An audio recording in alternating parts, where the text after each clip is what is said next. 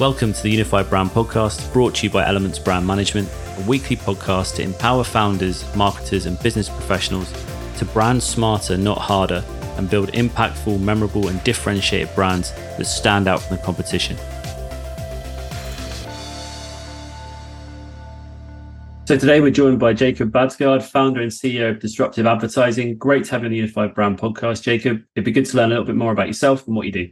Well, excited to be here with you, Chris. More about myself and what I do. Where do you want to start? Yeah, so what did you kind of love of advertising and marketing start? Where did that come from? You know, I never expected to be in a marketing and advertising career path. My degree was actually in information systems, and I was learning how to code and how to use databases and figure out all the tech stuff behind the scenes, and actually went into an analytics consulting career path where I would implement web analytics and then integrate that with back-end systems like CRMs and ERPs. And then once we had those two connected, started building dashboards and finding insights about what was actually working from a marketing standpoint, but purely from a data standpoint, because again, I had no marketing background. And it was when I saw repeatedly that the insights provided through data made the whole marketing side of things a lot more objective and simple and easy to allocate marketing dollars, is where I started to see the opportunity. And I was working at the time, it was called Omniture. It was later bought by Adobe, and it's now Adobe Analytics, is what I was helping implement and integrate. I saw some of the biggest companies in the world that didn't know how to do this and that were asking for our help to put those pieces together so that their marketing teams could make great decisions. And I thought, well, if they don't know how to do it, the small and medium-sized business are going to be years behind us as well. And so the path that led me to starting Disruptive was actually, I thought I would freelance analytics consulting, started doing it on the side, some of it just for free and pro bono to see if some of the people in my network, if it would actually help a small and medium-sized business succeed.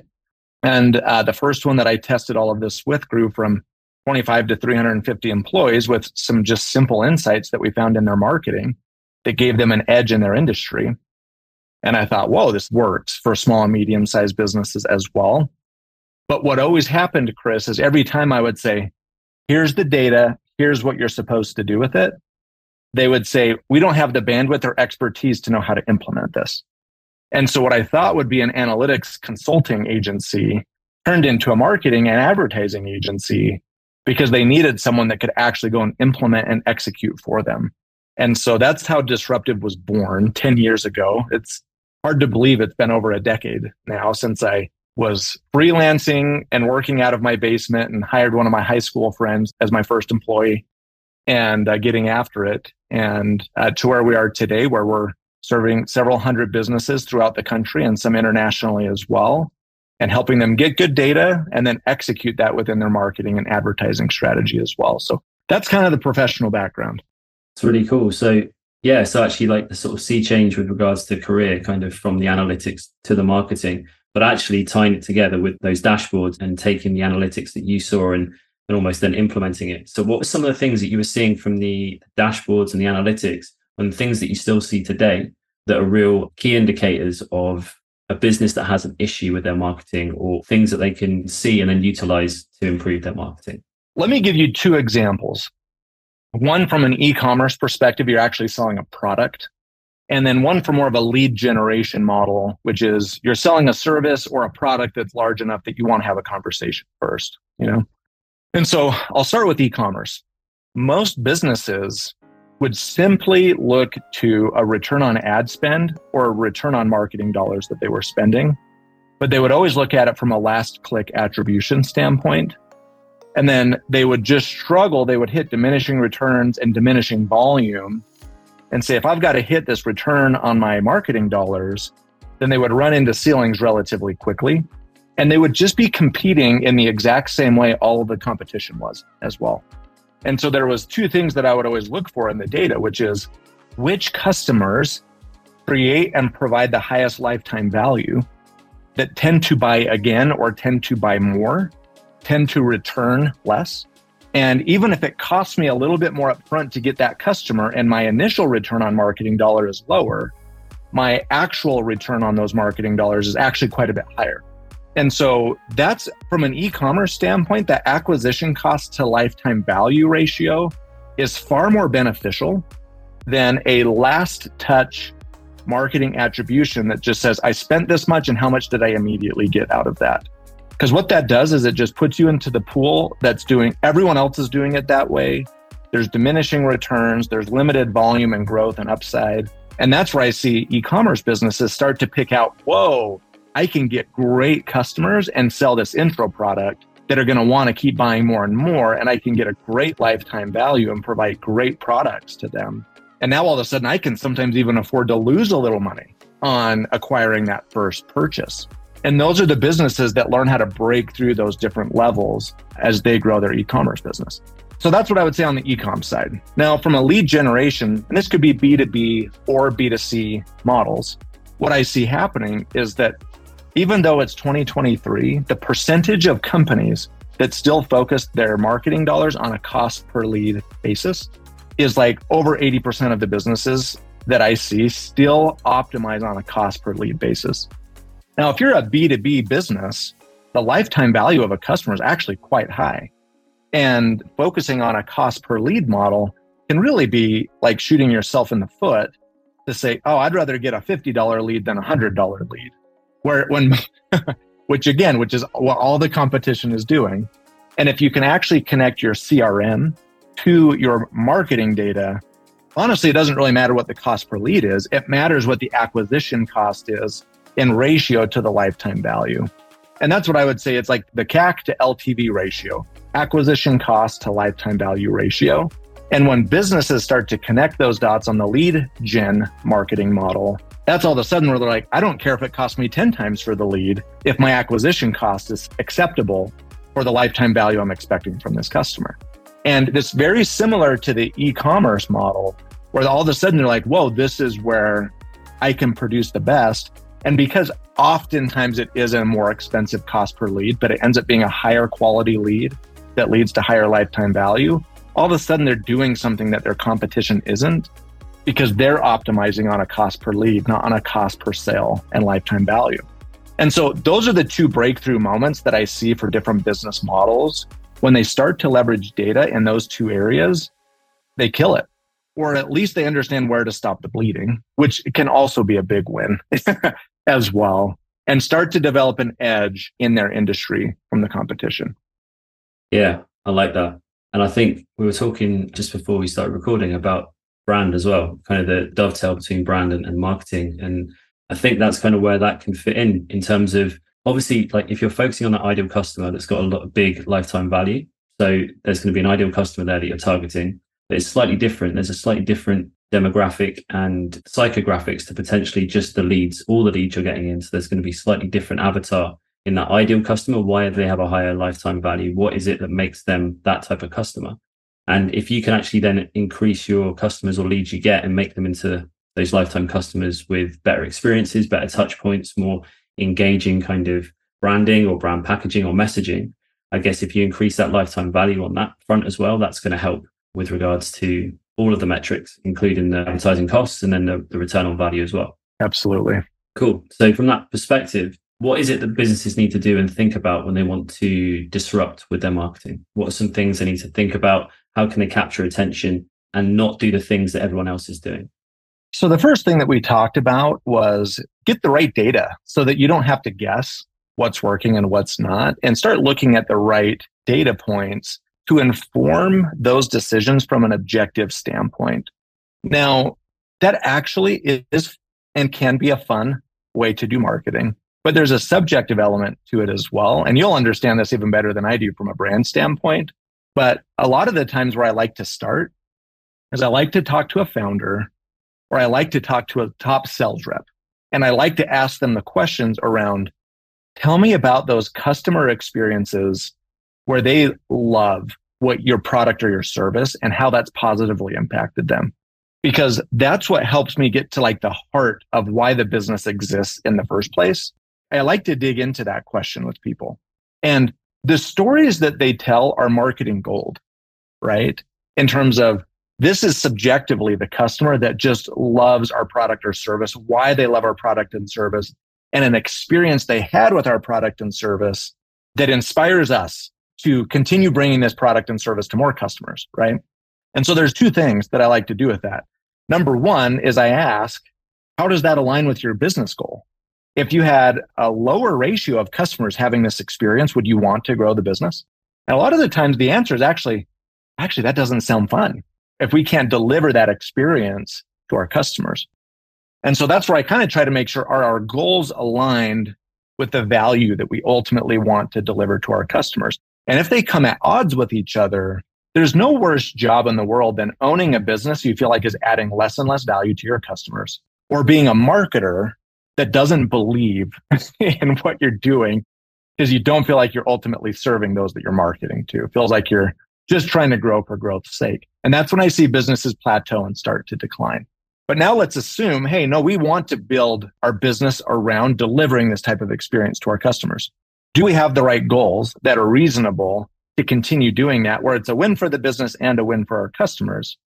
And then I use all that subjective feedback that I just got from that customer to now go and see, does the data back it up? Does the data back it up from what we're seeing on the back end? You say this is the type of customer that loves what you have to offer. And now we can go and look at all the past sales data to say, yep, they do or they don't fit that demographic, fit that profile, fit those psychographics. And then we can use some of that data to say, subjectively, here's what you told me. Objectively, here's what the data is telling us. And now we can merge those two, the objective data points and the subjective data points, to come up with the best strategy that really focuses our marketing efforts where it's going to make the biggest impact. Yeah, that's cool. So I've seen a lot of things where they've talked about market research and how actually, obviously humans change underneath different conditions, and different people will say different things in scenarios. So someone will say to you, did you enjoy this product? And if you're somebody who agrees a lot, you're going to say, yeah, it's brilliant. I really enjoyed it. You're not going to say exactly what you mean. So it's awesome that you can use the data to almost qualify that research with those customers. And do you see that a lot? Do you see discrepancies between what the customers say or the experiences they're talking about and then what the data actually tells you? So yes and no. Again, it depends on the business model, but that's why I love to talk to founders, because founders are always selling or the top salesperson is always selling as well. And they understand the tipping points that drives a sell or that doesn't drive a sell, the pain point that connects or does not connect. And so I really do value those things. I will tell you where the disconnect usually exists is at the marketer level, because they're looking too much at the data without understanding the heart behind why the business exists in the first place. And they can start to create some disconnect between those two elements and maybe over rely on the data, but the data only knows what the data knows. It doesn't know what it doesn't know. And so if we were targeting the wrong people the whole time we were targeting the wrong people, what insights will we get from the data? There will be no value. There'll be no value in that data. And so that's why there's the art and the science to this. And you're into brand. Yeah. You understand the art side of that even better than I do. But those are the two elements where sometimes I see that marketer really get disconnected from, I'm only looking at the data, but if I'm optimizing something that was completely missing the mark in the first place, I will not know what I don't know, and I'll keep optimizing something that doesn't work and feel frustrated the whole time about not understanding why. And that's why I think it's always good to revisit what's the data telling us. Subjectively, what are we experiencing? And what is ultimately the heart of that brand that we're trying to move forward? And that's where the two actually start to support each other rather than to feel like they're at odds with each other. Yeah, definitely. I think it's interesting because we were working with a company, actually, we sort of picked it up and did a bit of a brand audit on them. And they had a similar situation. So they've been doing a marketing campaign, and their target audience was, say, X profile, but actually their marketing was all geared up at a completely different profile. And it's sort of almost, if a brand is built in your audience's mind, you need to be targeting the right audience. Otherwise, it's not going to connect. It's not going to resonate. You're not going to hit with that audience. So in terms of that, in terms of profiling and stuff like that, do you have a way that you do that in terms of the target audience? Do you have segments that you go after? Do you utilize data in that way to kind of help segment and help to characterize certain customer types and target audiences that way? Yes. And what came up for me first when you asked that question, Chris, is probably a step back before we take a step forward into that. And the business operating system that I've really loved and appreciated with my own company and other companies that I tend to see really nail this down is the Entrepreneurial Operating System, or EOS, where they actually upfront or once a year actually revisit what are the values that matter most to us. 10 years from now, what are we really hoping to accomplish? How do we reverse engineer that into a business and a marketing plan and strategy that really get us to where we want to go in the next 1 to 3 years in relation to that 10-year target that we have? What are our differentiators in the marketplace? Who is our ideal client profile and those types of things? And so that's the framework that I often lean on for my own businesses that I own or for the clients that I work with, is we've kind of got to get these foundational pieces in place first, because otherwise, now taking a step forward into your question, whatever tactics we use, if we're not aligned at that level, what's the big picture that we're working towards and why do we all feel excited about that? And now we're reverse engineering a tactical plan for the next year to really execute against. That's where I see a marketer, a data scientist, a sales leader, they go and dive into the numbers when it's not aligned to who they are as a company. It just doesn't get them anywhere. And it just feels like a lot of wasted time and energy and chasing one's tail, so to speak. And so if we're aligned at the big picture and we've reverse engineered, hey, over the next year, here's where we really want to get. Then when I actually step into the data and segmentation, that's where I start to actually align again the purpose and is the data corroborating what we're looking for and where we want to go. So that's kind of the big picture approach that I would take. And then again, the ratios that I come back to is, if this is who we are, this is where we're going, and this is our target customer, why would I go and do a ton of data analysis on a customer that we wouldn't even want in the first place, right? Here's our success rate with our target customer. How are we going to get more successful with our target customer? And even with my own brand, there was a time where we were servicing a smaller business than we were really set up to succeed with. And it was a volume play. It wasn't satisfying or fulfilling.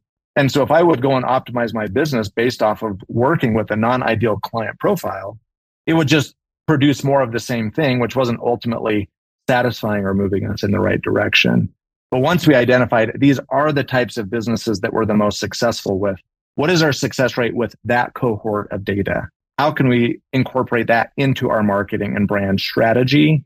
And now let's build and execute against that. Really feels like it set us up for success. And that's where I see businesses that take that approach really start to take strides forward. Are you struggling to grow your brand but not sure why? Has your business hit a growth ceiling, or is your marketing failing to land with your target audience? At Elements Brand Management, we've put together a 4-minute brand power assessment that will score your brand in a percentage out of 100 and highlight the key areas that are holding your business back. Visit brandpowerscore.co.uk today, take the assessment and unlock your business's full potential. Yeah, it's amazing how many businesses are in that position of they are struggling to actually identify or pin down who their ideal target audience or ideal client is. And therefore, like you said, they're servicing many different segments. And like you said, can be a volume play, which is not satisfying. It doesn't actually make them feel that they're creating the impact that they'd like to create. And they sort of almost lose sight of that purpose, that core purpose. So what is the thing that you do to sort of reconnect with that purpose at all times? And how do you help your clients and the people you work with to focus on that purpose first and then to utilize that through their marketing? Well, there's two things that come up when you ask that, Chris. The first one is, this is very normal and very healthy to go through these experiences in business and in marketing. And so the temptation will be to judge and shame yourself if you're stuck in one of these ruts right now. And I would just offer up an idea. What if you got it right every single time you did it perfectly, and you always got it right with your business and your marketing? As exciting as that sounds, we would all get bored so fast. And so if you're in a situation with a business where you don't feel like you have these things nailed down and dialed in, it's actually going to make the process of figuring that out and dialing it in that much sweeter, because now you know what it's like to market and run a business that's not aligned with those things, and which will allow you to understand and appreciate what getting those things figured out means. And so I actually think that's what makes life beautiful, is the contrasting experiences that help us appreciate. You don't know what it's like to feel healthy until you feel unhealthy. You don't know what it's like to run a successful business until you've run an unsuccessful business. You don't know what great marketing feels like until you know what crappy marketing feels like. Yeah. And so the first thing I would offer up is give yourself grace and remember that this is part of the process that allows us to experience and understand what is that ideal customer. Well, you wouldn't even know until you experience some non-ideal customers. So give yourself a pat on the back, understand it's part of the process. It's actually what makes business and marketing fun. It's a fun game to play for those reasons. 100%. And I think when we're in that place, it actually leans into one of our core values at Disruptive, which is gratitude. We choose to be grateful for these experiences that allow us to learn and grow and experience what life and business has to offer us. So we start every meeting with a gratitude moment where everyone just takes a couple of minutes, text someone that you're feeling grateful for today and tell them why you're feeling grateful for them.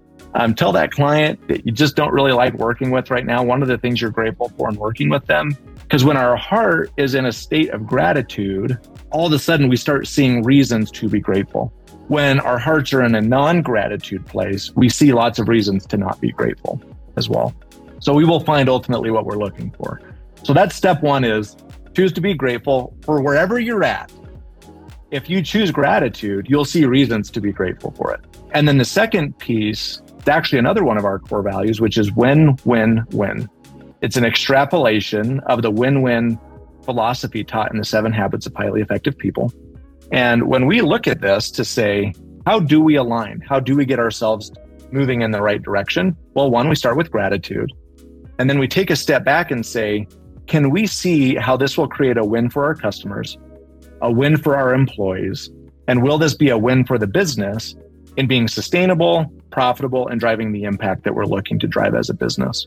Because if we're making marketing or business decisions that do not contribute to all 3 of those categories winning, it will be short-lived and it will not be sustainable. If we over-prioritize the customer and provide a horrible working experience for our employees, I promise that will not be sustainable.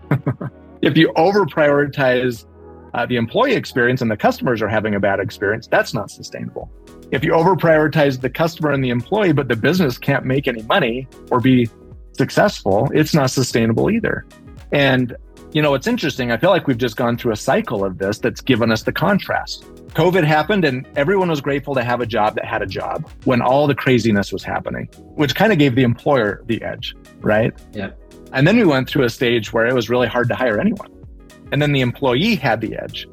And so it's kind of like we've kind of experienced the contrast of, do you like working somewhere when it feels like they own you and that they have the edge and that they see themselves as the employer as superior to you as the employee? That doesn't inspire greatness in anyone. It's actually the inverse is true as well. If the employees feel like, we'll just leave the second things are hard and we've got all the power, it actually doesn't work very well for the business either. So I actually feel like the business cycle has allowed us to experience the contrast of maybe an imbalance in one of the favors of those 3. So when I look at business, if there is proactive and intentional thought around how will this create a win for our customers, for our employees, and for the business, that is the centering exercise that I believe aligns a business to move forward in a very productive way. And just like we shared earlier, tell me about an experience where a customer loved your product or service and it really drove the impact that you're looking for. One of the questions that we can ask is, tell me an experience that an employee has had where they've been able to realize and live their potential, and you're proud of the impact that that's having for them as well. And let's incorporate that into the business and growth strategy, that we can continue to provide those experiences as well, and that we can do so in a way that's sustainable for the business. And most businesses, when they start to adopt this mentality of customer needs to win, employee needs to win, and it needs to be sustainable for the business, the best businesses that I see play a longer game in terms of they might sacrifice a little bit of the business profits, success, growth, or whatever to make sure that those first 2 are trending in the right direction.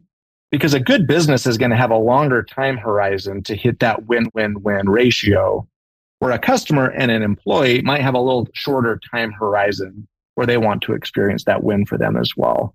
But I do feel like when business leaders show up and have that win-win-win mentality, it balances the decision-making and then actually creates a strategy for the business growth everyone starts to feel excited and bought into.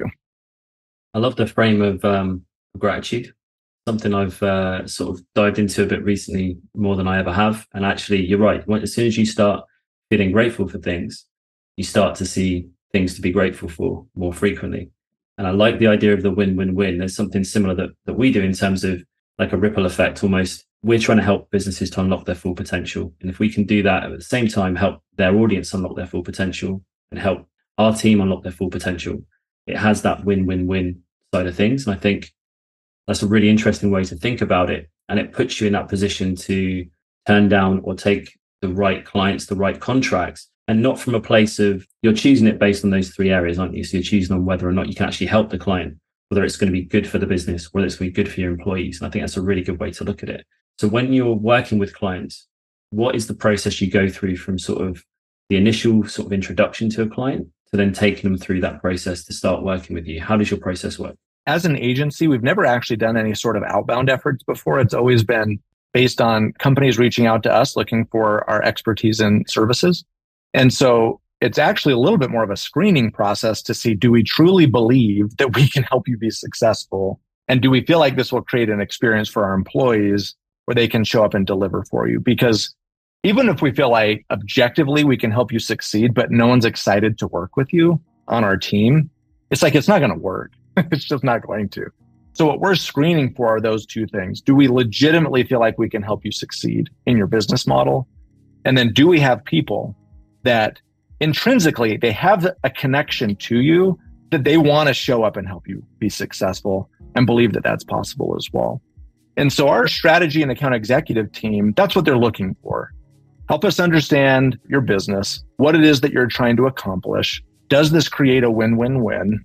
Does the math back up? You've heard these types of things all the time. When we have a company that comes to us and says, we're really struggling, but we want to double revenue over the next 12 months, but our marketing budget is going to stay the same. We're like, there's a chance that will work, but that's not a chance we're looking to take, because if you want to double your business but not change your marketing budget, which means you're kind of looking for a silver bullet. And companies that look for silver bullets are kind of always looking for silver bullets, and that are the ones that kind of end up not succeeding, or they have an enlightenment moment where they realize, okay, I'm kind of doing this to myself and I'm just recreating the same experience over. I'm ready to do it a different way, right? And so when we screen, that's the first thing that we're looking for is, what are your goals? Why are those your goals? And if we feel aligned that those are goals that seem reasonable, the why behind it feels aligned, and there is a reasonable expectation from marketing to help accomplish those goals, that's where we're like, okay, that checks the first objective box that we're looking for.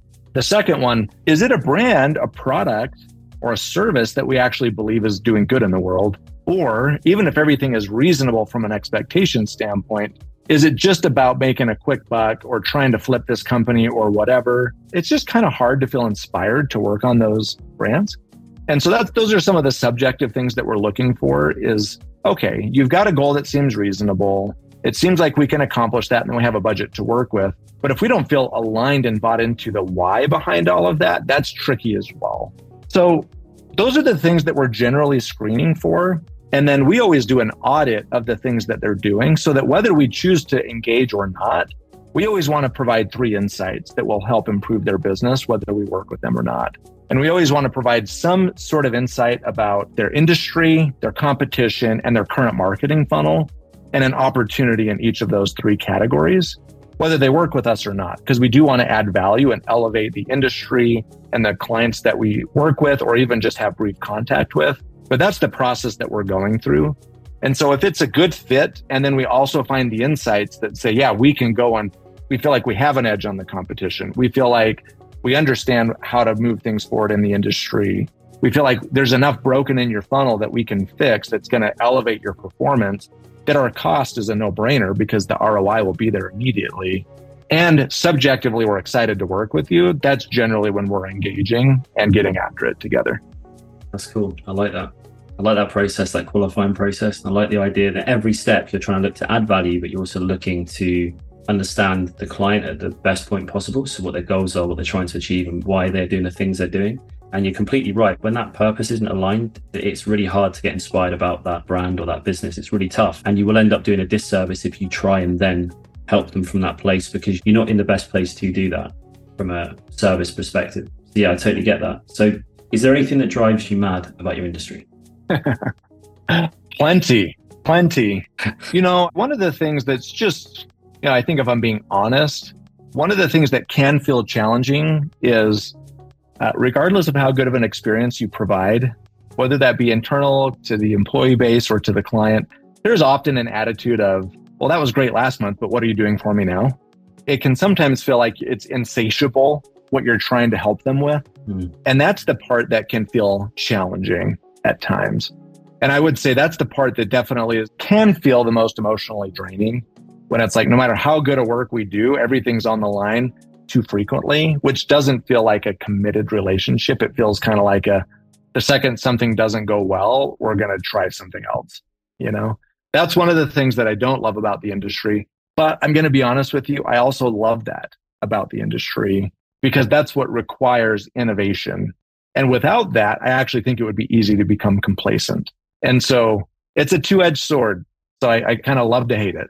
Do you think that's more to do with the mediums and the channels now that we're using for marketing as well? So kind of like the immediacy and the frequency of the marketing that we're doing now on a day-to-day basis is adding to that in some way? Absolutely. Especially on the paid channels that are very easily measured. And there's definitely an instant gratification mentality that just exists within humanity right now, and that we're kind of used to that. The challenge is the instant gratification forms of marketing will plateau far sooner if there isn't an underlying great brand that is built to support that, a data and measurement strategy. A lot of the things that we've talked about, if those foundational pieces aren't there, and that's where a lot of companies are struggling right now, because the last couple of years, it's like just spend as much money as you can spend. And there's enough discretionary spending going on that it's just kind of been working. And now everyone's being confronted with, there's less discretionary spending going on. We actually have to have a good business model that provides value to our customers, so that when they're having to now pick and choose what they spend their money on, not just buy all of them, that they're going to pick us. And I do feel like that's where a lot of businesses are getting surprised right now, is that we actually have to have a good brand and a good product or service, because this is not an and conversation for a lot of consumers or businesses. This is an or conversation. Do I spend it on this or this? And I have seen a lot of resetting of expectations already happening, where everyone, including some of the largest, the Googles and the Facebooks of the world, that said, oh yeah, 2021 is just going to keep happening. We're just going to keep growing the way that it's been exponential. And then everyone had reality set in 2022, where it's like, okay, the growth curve is no longer the same. And then 2023 has kind of been so what can we expect moving forward from a growth or not standpoint? And then I feel like 2024 will be a little bit more back to business as usual. You actually have to have a good business to continue growing and be successful. I think it's sad as well. I find it really sad when I see a great potential for somebody to tell a really great story and they're not telling it, and they're holding it back, or they're maybe not being as differentiated as individual as they could be. I find that really hard sometimes. And it is potentially due to being conditioned to keep on marketing and posting, but without any thought behind it. So they're not actually telling their story or driving home that narrative and those kind of things. Is that stuff that you see sort of day to day? Absolutely. There's very few brands that have really nailed that. So thank goodness for people like yourself and that expertise in this world, because every brand needs more of that. What are your true differentiators as a brand? Very few companies actually have that figured out well. And then case studies or testimonials. I think if you can continue to highlight the combination of these three things truly does differentiate us in the market. And here are case studies of how that is applying to our customers over and over and over again. Marketing actually gets pretty simple when you have those things dialed in, versus just trying 100 things and seeing what works, but it's not coming from that foundation of the brand. That's why I love purpose as well. Come back to purpose. I love purpose because purpose is really hard to copy, because it has to be authentic and it has to be real. Otherwise, it's not really a purpose. And I think that's whenever we work with a brand, unless you have that purpose that is authentic, it's not just a checkbox that they've done, but it's actually something that's authentic, like you said, that's impactful. I think that really adds then and makes it easier once you can connect with that. with the people you're working with, but also once they connect with it themselves, I think it makes it easier to come up with innovative ideas and inspiration and design and all these sort of things, I think, come out of something that is like that mini mantra. Is that something that you find as well with purpose-driven marketing? Absolutely. Because what it does is it actually gives you a North Star to lean against every time you have a decision to make. And when you don't have something to lean against every time you make a decision, you're just all over the place. Yeah. And I've been there plenty of times and still am in that area and aspects of my life as well. And that's where it really is worth it to just step back and say, okay, when I'm conflicted about what decision to make, what am I ultimately leaning that against to make that decision? And the purpose is the perfect thing to lean that against. Yeah, definitely. Because otherwise, regardless of what you accomplish, it won't feel satisfying. Goals without a purpose is like empty carbs. Once you start eating those empty carbs, you just want more and more and more, but it never feels good. Yes, that's a great analogy. So is there anybody that you've seen recently in either a client or just seen recently that has really nailed that alignment of purpose and marketing? Yeah. Sort of to a high level. At a micro level internally, we've had a client that we've worked with for a few years now that is a swimwear product. And their purpose is that every woman feels confident in a bathing suit. And it's Nani swimwear. And I've always loved that purpose statement that they lean up against and how they grow their business and move things forward, because it's a cool goal. And it's actually inspiring to just help people feel confident in who they are and what they're doing. And it's been fun to watch them grow quite tremendously over the last few years and lean on a mission statement like that of what they're really about in the end.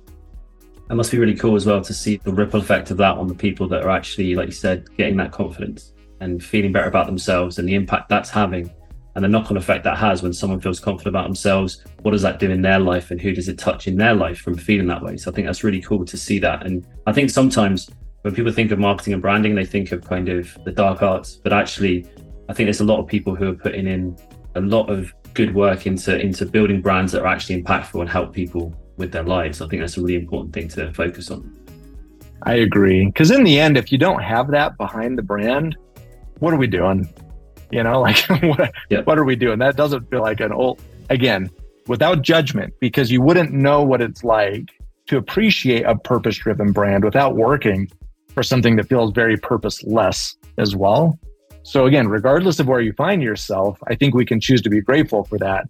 And there is no training that can bring out the greatness in a marketer like feeling inspired about the purpose they're marketing for. And that's where the genius comes from. And so if you're a marketer that finds yourself in a situation where you're not feeling inspired, elevate the brand that you're maybe already working with to reconnect with that purpose, or go find one that you feel more aligned with the purpose behind that. Because that's what makes being a marketer the best job in the world. Yeah, that's awesome. That's really cool. Well, it's been absolutely awesome talking to you today. And where can the listeners find out a little bit more about yourself, about the business, and connect with you online? Yeah, I'm the most active on LinkedIn. So if you want to reach out and connect personally, just reach out to me on LinkedIn, Jacob Baadsgaard. Lots of A's. I'm easy to find. And if you're interested in talking to the agency and maybe getting some free insights about your business and how to move your performance marketing channels forward, reach out at disruptiveadvertising.com. Brilliant. I'll put the links in the show notes. And it's been really awesome having you on. Thanks very much for coming on the show. Yeah, thanks for having me, Chris. It's been a pleasure. Don't forget to subscribe if you've enjoyed this episode of the Unified Brand Podcast. And if you could rate and review wherever you get your podcast, that would be highly appreciated. If you want to continue your brand development journey, head over to Elements Brand Management on YouTube. There's a link in the show notes below, where you'll see clips from the podcast, brand building tips, deep dives, and more. So thank you for listening, and remember, keep those brands unified.